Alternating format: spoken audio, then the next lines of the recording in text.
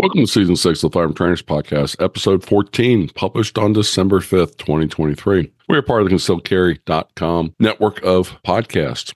This episode, we'll be talking with Brian McLaughlin about apocalyptic medicine. It's a very interesting topic. Help us reach more instructors by giving us a 5-star rating in your favorite podcast app. This helps those instructors find us and also lets all the search engines know the value you see in our content. Sit back and relax for this week's episode of the Firearm Trainers Podcast. This episode is also brought to you by our friends at the FTA, the Firearm Trainers Association. Visit their website at ftaprotect.com to learn more about their instructor coverage they offer and their competitive pricing. And what you need to do is be a certified instructor, and you can apply for coverage. And as listeners, you can go along and get 10% off of your policy by using promo code FTP10 at checkout. This episode is brought to you by Guns.com. Do you know on Guns.com you can not only buy guns with confidence, but you can also sell your firearms safely, securely, and legally? All you need to do is go to Guns.com, and it will walk you through the entire process. While you're on their website, don't forget to check out their giveaway. They're giving away a Beretta A400.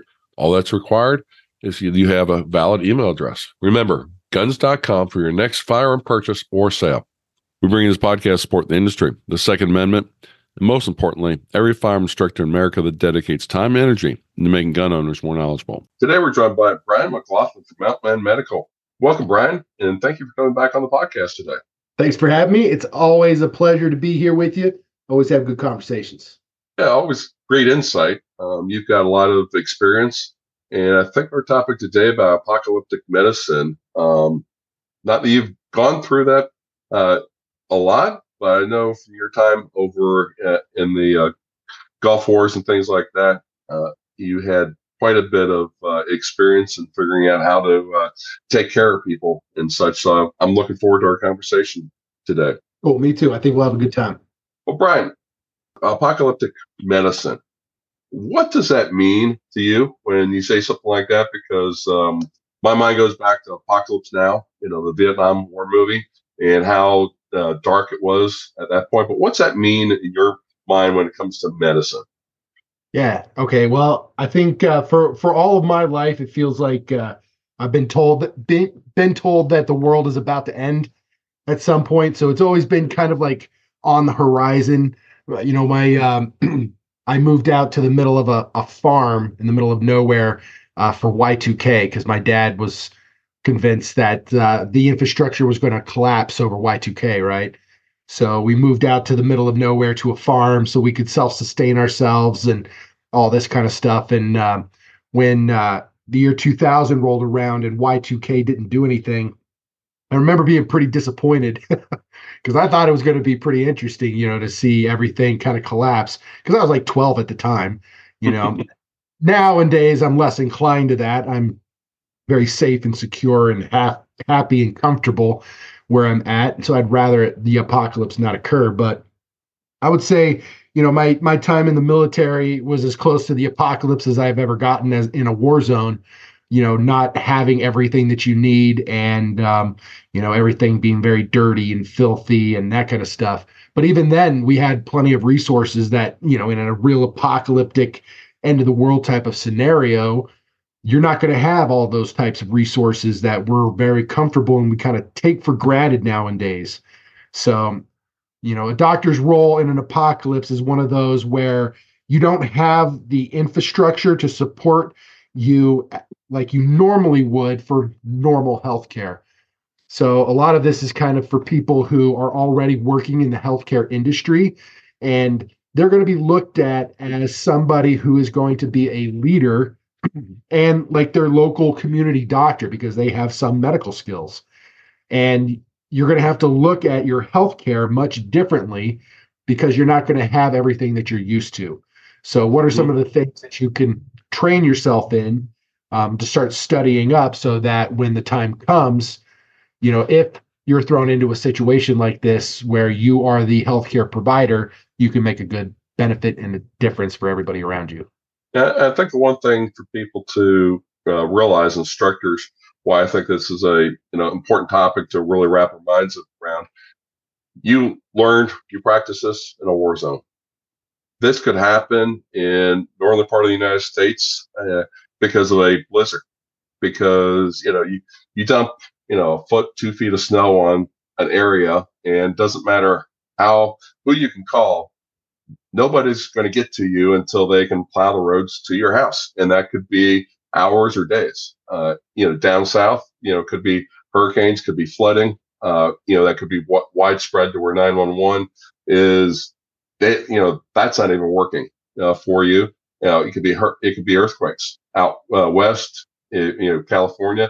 It could be volcanoes, or it could just be civil disorder. We go along, we've seen a lot of things over the last couple of years with the pandemic, and everything you go to assume that you can pick the phone, dial 911, and have somebody at your door, with a medical kit, with an ambulance and everything in 10, 15 minutes in most metropolitan areas, goes right out the door. And all of a sudden you are looking at not okay, how soon can we get them there? Is, can I keep them alive over the next hours or days, maybe even weeks for it?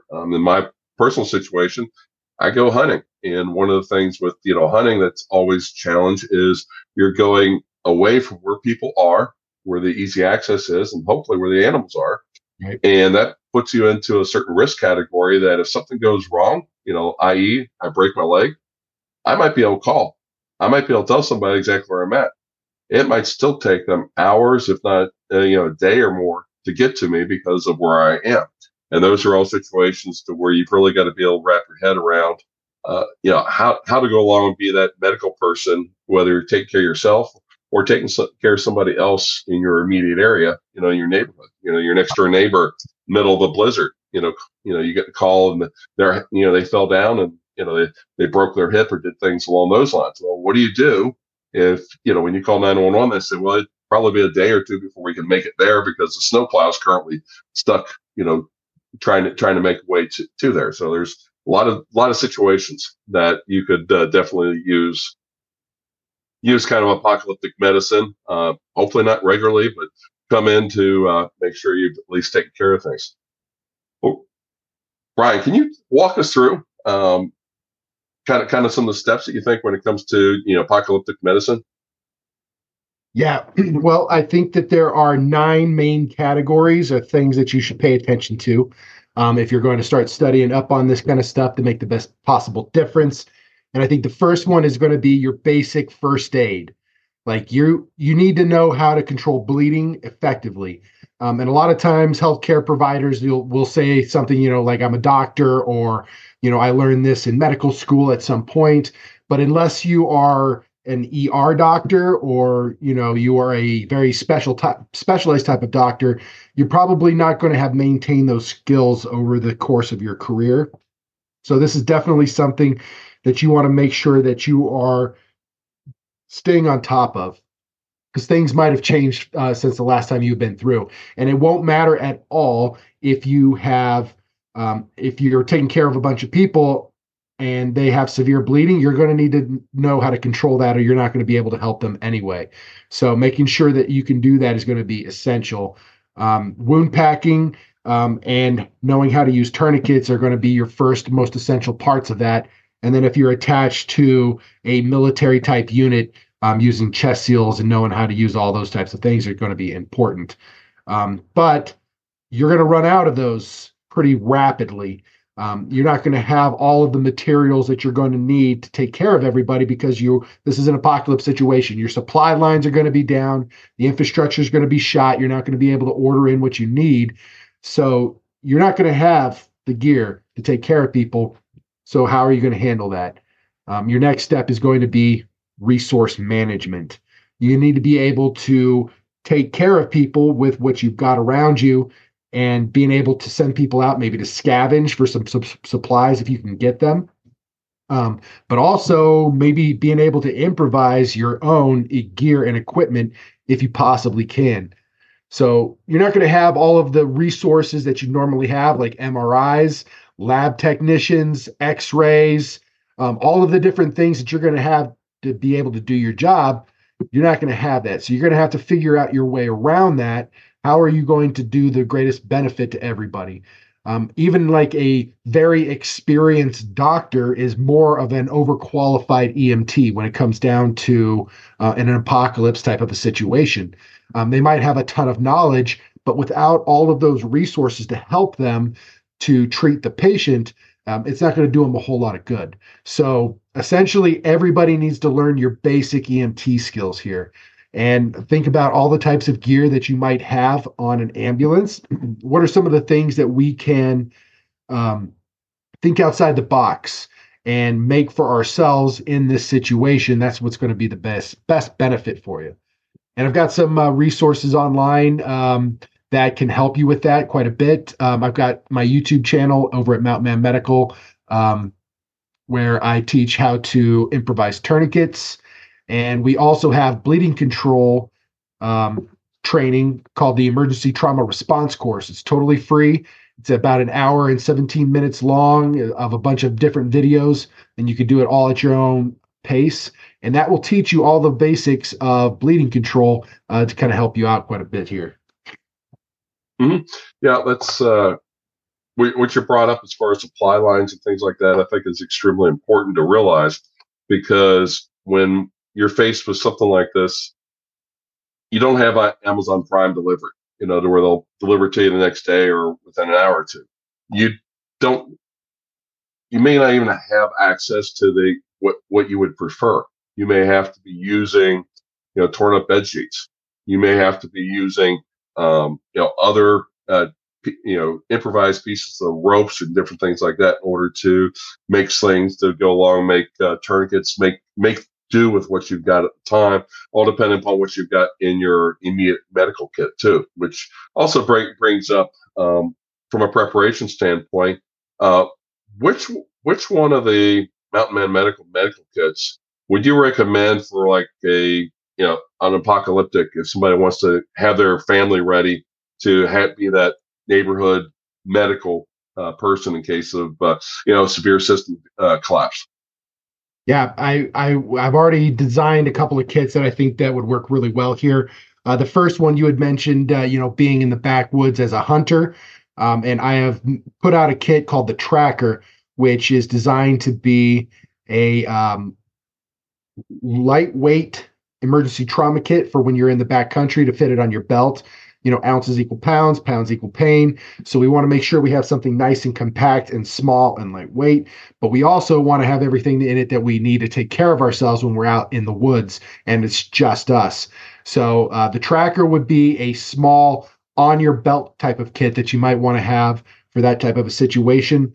But trying to take care of multiple people is going to be a lot more difficult. You're going to need more gear. So I would go to recommend the Wind River trauma kit.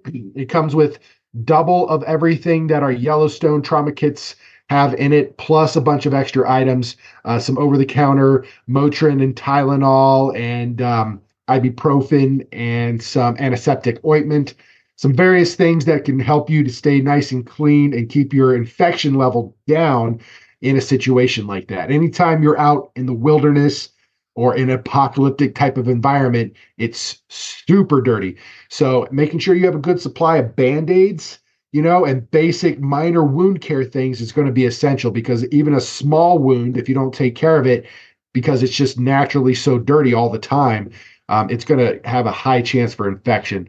So making sure you've got a good stock of Band-Aids and Neosporin, antiseptic ointment, that kind of thing is going to be really important for you. So I would recommend checking out the Wind River and the Tracker trauma kits over at mountainmanmedical.com. But definitely, because like we were talking about, system collapse, we may or may not have running water. We may not have access to a lot of things. And from personal experience, infection's no fun at all.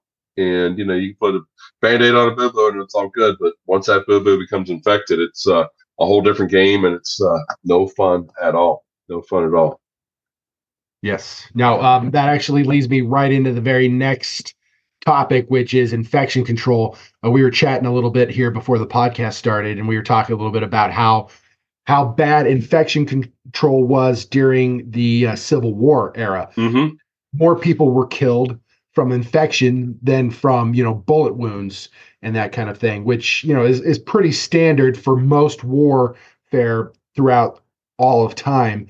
The first people to really start to use like battlefield medicine and cleanliness techniques was actually the Roman legions.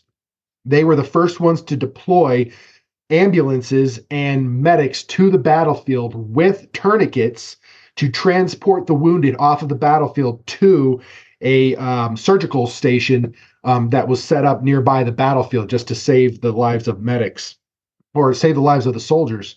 And then every night there was a crew of soldiers that would comb through the entire hospital and clean it from floor to ceiling with vinegar to try to keep away as much of the bacteria and that kind of stuff as they possibly could.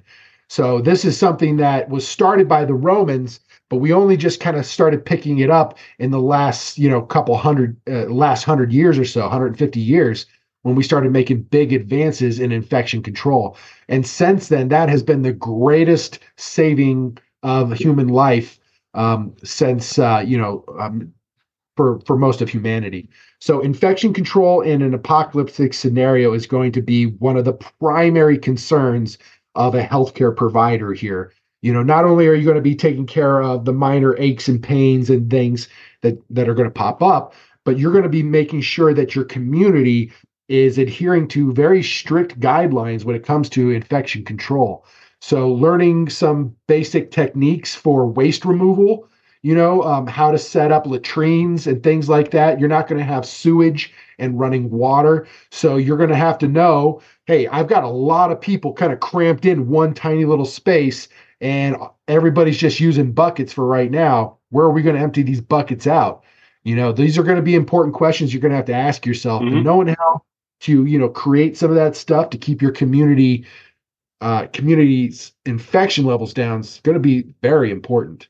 Yep. Knowing how to go along and sterilize water, going along knowing, different things you can use, vinegar, alcohol and such to, sterilize things. And just note, whiskey, even though it's got alcohol in it, is not it's not a cleaner. For it, you need to have, rubbing alcohol type to really go along and, really clean and not leave sugars and other potential bacteria harboring type of things on the surfaces for it. So there's a lot of different things to look at and know how to properly manage for it.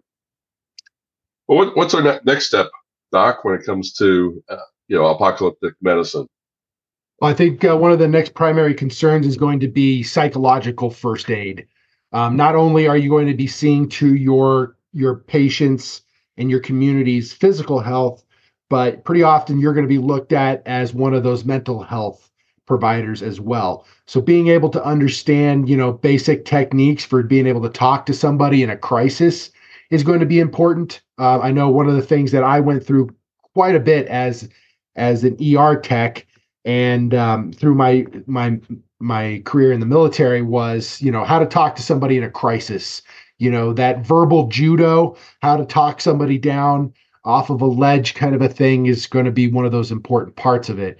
So making sure that you're working very closely with your local religious leaders, that's going to be important, getting them involved and helping to support them to take care of their community and their flocks is going to be one of those important aspects of it. Yeah. And I think one thing to put into that category, psychological first aid, don't overlook your own psychological first aid, because you're being thrown into this apocalyptic situation like everybody else, where people are like, oh my gosh, things are so terrible. This is horrible. You might have, you're helping people that were walking around and healthy, a couple days before that. Now you're wondering if they're even going to make it through the night, those type of medical things. And that's where, going out and seeking some, religious, help to go along and, really try to, put things in perspective that, there's a reason you're there. And the reason is to help other people. And it can be tough. It can be difficult. It can really stink. But at the same time, guess what? You're there. And there's a reason for you being there. And you've got to make sure you keep your head screwed on straight, because if you lose it, then everything starts collapsing, 10 times what it was previously when you just had one person who was, having bad thoughts, and all of a sudden everybody's having bad thoughts. And psychological attitude makes a big difference on the survival of patients, without a question. Absolutely. I could not agree more. That's actually one of my topics further down on the list is self-care, right? I Mm-hmm. mean, you a lot of times, people in this industry, firearms trainers tend to be a very particular type of person, and they tend to give a lot, they're the type of person to step up and be the leader. And often those leaders can forget to take care of themselves because everybody around them needs them so much. And this is, you got to pay attention to your own needs, and you need to be a little bit selfish. If you die or you get severely injured or something like that, then what good are you to your community? You are an Mm-hmm. essential part of, helping everybody around you. A lot of us combat medics, we like to say to each other, apply your own tourniquet first, right? You're not good to anybody dead. You got to take care of you first. So try to make sure that you're paying attention to a little bit of the self-care is going to be one of those important aspects of, the mental health of an apocalyptic situation is going to be rough on you. So paying attention to that and anticipating it is going to be an important part of it, I think. Yeah. Because you're going to be a leader, you got to be able to step up, and that kind of leads me into my next topic, which was leadership and communication. I mean, you're going to be talking to the local brass of whoever's in charge of your area, whether it's the police department or it's a local military that has come in. Maybe even you got some warlords or local gangs in the area that are operating. They hear there's a doctor in the area, they might want to come over and request some of your services. So knowing how to handle communication in that type of environment is going to be, a fairly essential part of that. So yeah, keeping that on the list is going to be an important part of it. Mm-hmm. Definitely. And again, like you said, you're an essential resource to the community, and you will have people looking for your expertise. And again, know your limitations, because people will come to you with all kinds of issues, and if it's outside your realm of knowledge, then you need to know that, so you don't get yourself into a bigger problem for it. Yeah, and you might get an opportunity to secure resources for yourself or for Mm-hmm. your community. You can lend out some of your skills as a medic and get some extra resources in, to kind of help you out. Not only that, but it's like a goodwill mission to everybody around you. Like, hey, don't fight us. We're the good guys. We're going to help you out. We'll provide some medical care. Let me take care of your kids that are doing so hot and that sort of thing. And if we're able to, get more resources, that helps us with our sustainable medicine, right? That's the next topic on the list is like, we're not going to have all the resources that we need. So how can we be more sustainable in the types of resources that we have? And primarily for that, it's going to be important for you to have textbooks to refer back to. You're not going to remember all of this stuff. So there are a bunch of different types of books out there that are on this particular topic. There's one that's really nice. It's called Where There Is No Doctor. And another one that is the secondary to that's called When There Is No Dentist. A lot of people don't understand that dentistry is so important. If you don't have dentistry, dental problems can kill you just as quickly as any other medical problem. So, having some of those resources on hand for you to refer back to, I think is going to be very important. There's one additional book that I would highly recommend. It's called the Special Operations Medical Handbook. And that is the best book that I could recommend for anybody that wants to be an apocalypse doctor. It has got so much stuff in there. It talks about OB/GYN problems, veterinarian issues, how to take care of horses and dogs and that kind of thing, wound closure and infection control. There's just so many great things in that, and it's not that expensive, and it's a great one to add to your collection.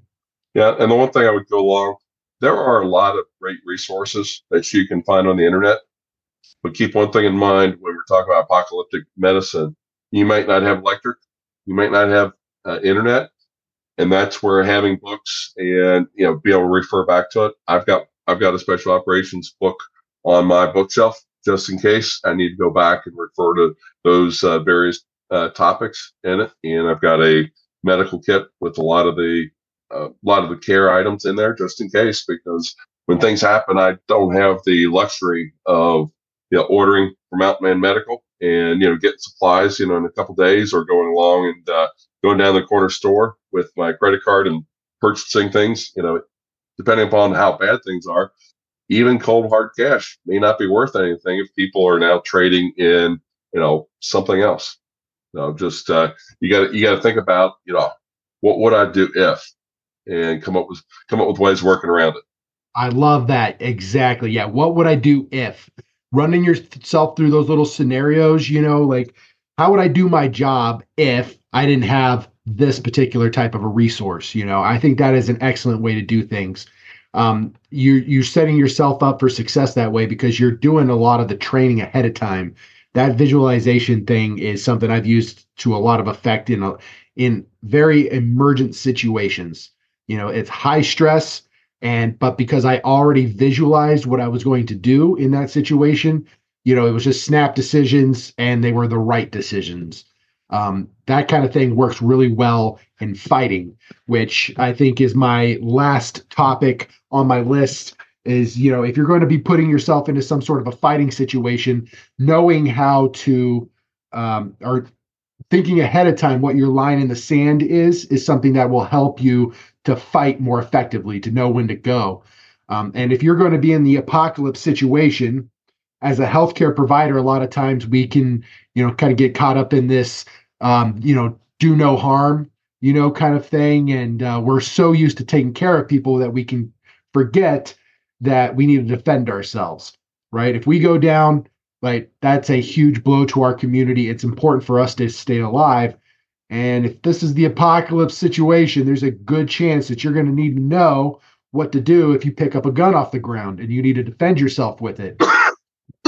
Having a couple of basic fighting skills. One of those is weapons familiarization, knowing how to use your basic pistols and rifles and shotguns, how they operate. That might be a very important aspect in the apocalypse type of situation. I also recommend learning some hand fighting skills. Do you know how to get someone to stop grabbing you? How to push somebody who's sitting on your chest, how to get them off of you. So a little bit of grappling or wrestling skills, and some striking skills, would be important, not just in your every day-to-day life, but for this in particular. Yeah, and one thing that you were talking about Y2K, and I can remember at the time, one thing I told people who came to Y2K that they had to wrap their minds around is this whole thing that Y2K, nobody could survive that by themselves, just because of the resources that we need, food, shelter, all that. If we didn't have a group of people around us, all it would take is for us to get one nasty bug, and all of a sudden it puts us out. And with that, think about talking to your neighbors. Think about talking to people in your community, because if somebody has certain resources and you have certain resources, and you can start teaming up, you've got a lot better survival situation if you've got 10, 15 people in your neighborhood that are going to work together in apocalyptic situation, and you can focus on the medicine part of it. They can focus on gathering food or taking care of childcare, doing those types of things. Then you try to do everything, because if you spend 8 hours trying to patch people up, what time do you have to go along and gather roots and nuts and berries, or get an animal? And at the same time, how much time do you have to sterilize your water and do those types of things? But again, if you got a group of people, your security becomes easier. Your ability to withstand adversary conditions definitely increases. And at the same time, you can give something back to them, because guess what? You are now taking care of their headaches. You're taking care of their wounds, different things along those lines. Because guess what? Even though it's apocalyptic, you still end up having headaches and other aches and pains, and knowing what you've got and how you can go along and work with it is a very valuable skill. Yeah, I would say that this is kind of the opposite of the bug out bag. Like this is the bug out bag is one of those super popular buzzwords these days. At least in the communities that I run in, everybody's got a bug out bag or a get home bag or something like that. And the whole idea of that is, I understand it totally. Don't get me wrong. I have my own bug out bag and everything, but the concept of it is essentially selfish. I'm just going to get just me out. I'm not going to sit here and try to help anybody. I'm just going to bail and just let everybody burn. And I understand that whole aspect. But being a healthcare provider in the apocalyptic type of situation is the idea that we're stronger together. That if we have a community of like-minded individuals, we can get some things done. Some things that we might not get done all alone. And I think one of the things that I've learned through the course of my career is how important it is to have a team around you. There's this whole archetype of the lone warrior. This lone wolf, the John Wick. He just rolls into every situation, just handles it perfectly. And that's not really how it goes. You got to have somebody watching your back because it's dangerous out there, and we don't do so well on our own. A lot of people have this fantasy of just going off and being alone and living in the woods, and watching the world burn. But I don't really think that's the way it's going to go. Yeah, well, we very quickly find out that in the wild, we're not always at the top of the food chain too. So there's a lot of things to consider when you're thinking about lone wolf.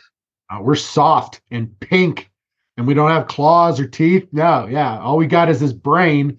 That's our greatest asset that we have. So that's what we got to make work, right? Yep, we got to use that to multiply the other skills that we have or the skills that we don't have. The teeth and the claws and raw strength. Well, hey, Brian, got a quick question for you. We've been asking all our season 6 guests for. What would you like to be remembered for when you pass away? This is a really hard question. Yeah, well, it's get people to think about it because as trainers, I challenge the trainers that I teach.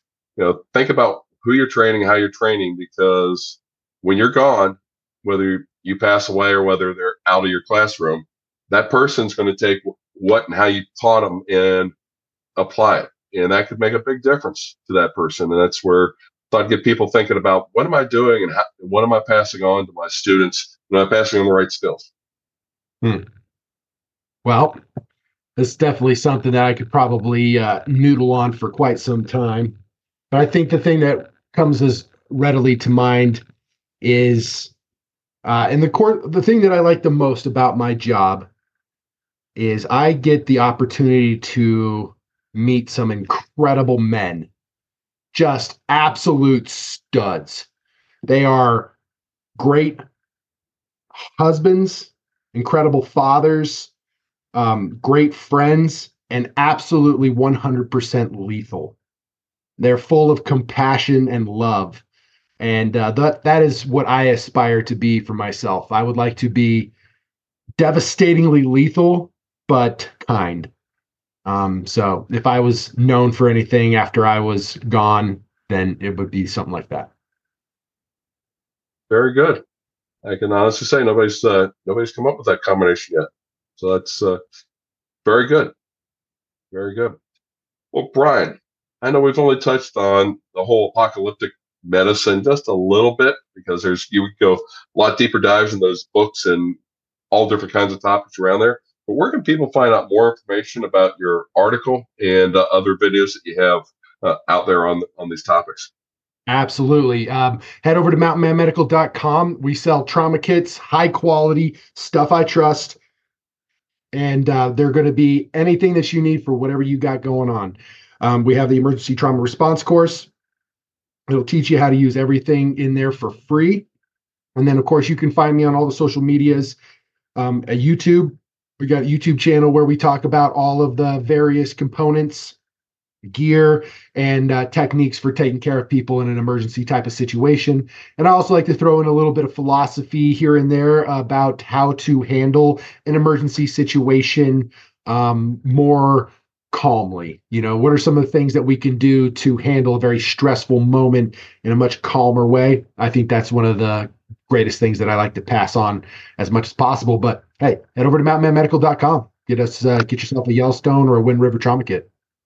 Super. I'll have links in the show notes for that.